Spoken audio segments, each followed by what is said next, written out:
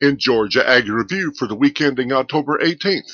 The week began with the agriculture community gearing up for the annual Sunbelt Ag Expo, along with watching the goings-on in Washington, D.C.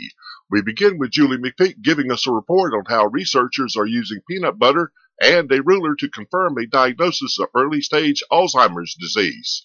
Well, the ability to smell is associated with the first cranial nerve and is often one of the first things to be affected in cognitive decline.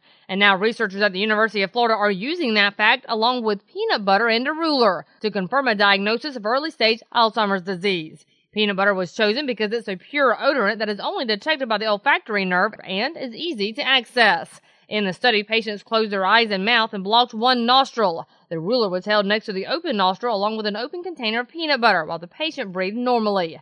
The peanut butter was then moved up the ruler 1 centimeter at a time during the patient's exhale until the person could detect an odor. The distance was recorded and the procedure repeated on the other nostril after a 90-second delay.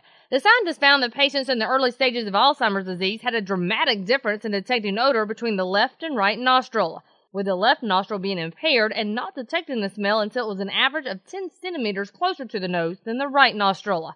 This, however, was not the case in patients with other kinds of dementia. Instead, those patients had either no difference in odor detection between nostrils or the right nostril was worse at detecting the odor. Of course, more studies must be conducted to fully understand the implications, with the test currently only being used to confirm a diagnosis. But there are plans to test patients with mild cognitive impairment to see if it might be used to predict which patients are going to get Alzheimer's disease. With the government going back to work, the Farm Bill remains in the news. Here is Julie with the report.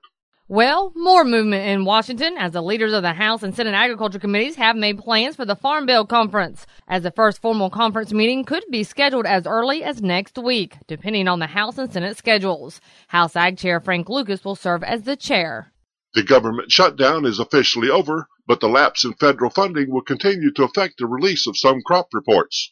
While the government shutdown is officially over, the lapse in federal funding has not allowed the National Agricultural Statistics Service to engage in the necessary data collection and analysis over the past few weeks in order to release their usual selection of statistical reports. NASA's Crop Production and Cotton Ginnings Report and the World Agricultural Outlook Board's World Agricultural Supply and Demand Estimates, originally scheduled for last Friday, October 11th, are canceled. The next scheduled release for these reports is November 8th. Additionally, NASA's Cattle on Feed and Peanut Prices report scheduled for October 18th are postponed. NASA is currently assessing its data collection plans and evaluating the timing of upcoming reports. Honeybees are a vital part of agriculture. The latest on the list of concerns for honeybee health is selenium. Well, as concerns over honeybee health grow, so are the list of issues that might be affecting it. The latest on that list, selenium.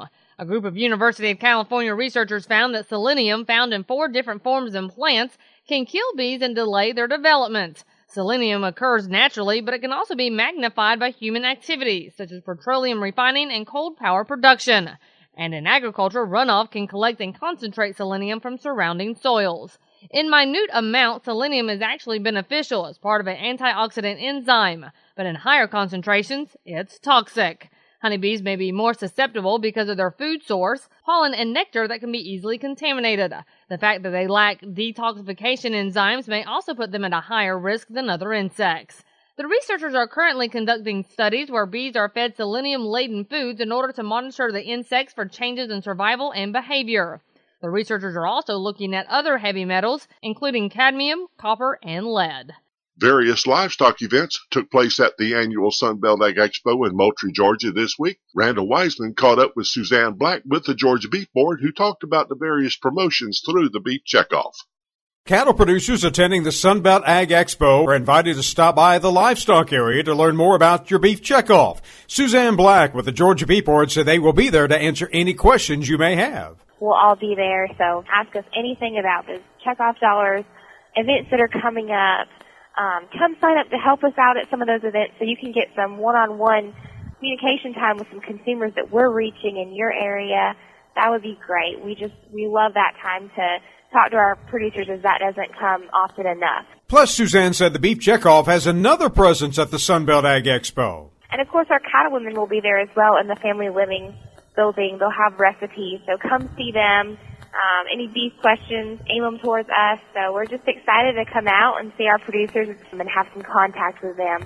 One of the big events at Sunbelt Ag Expo every year is the naming of the Southeastern Farmer of the Year, along with Farmer of the Year for Georgia. Julie McPeak tells us who this year's winners are.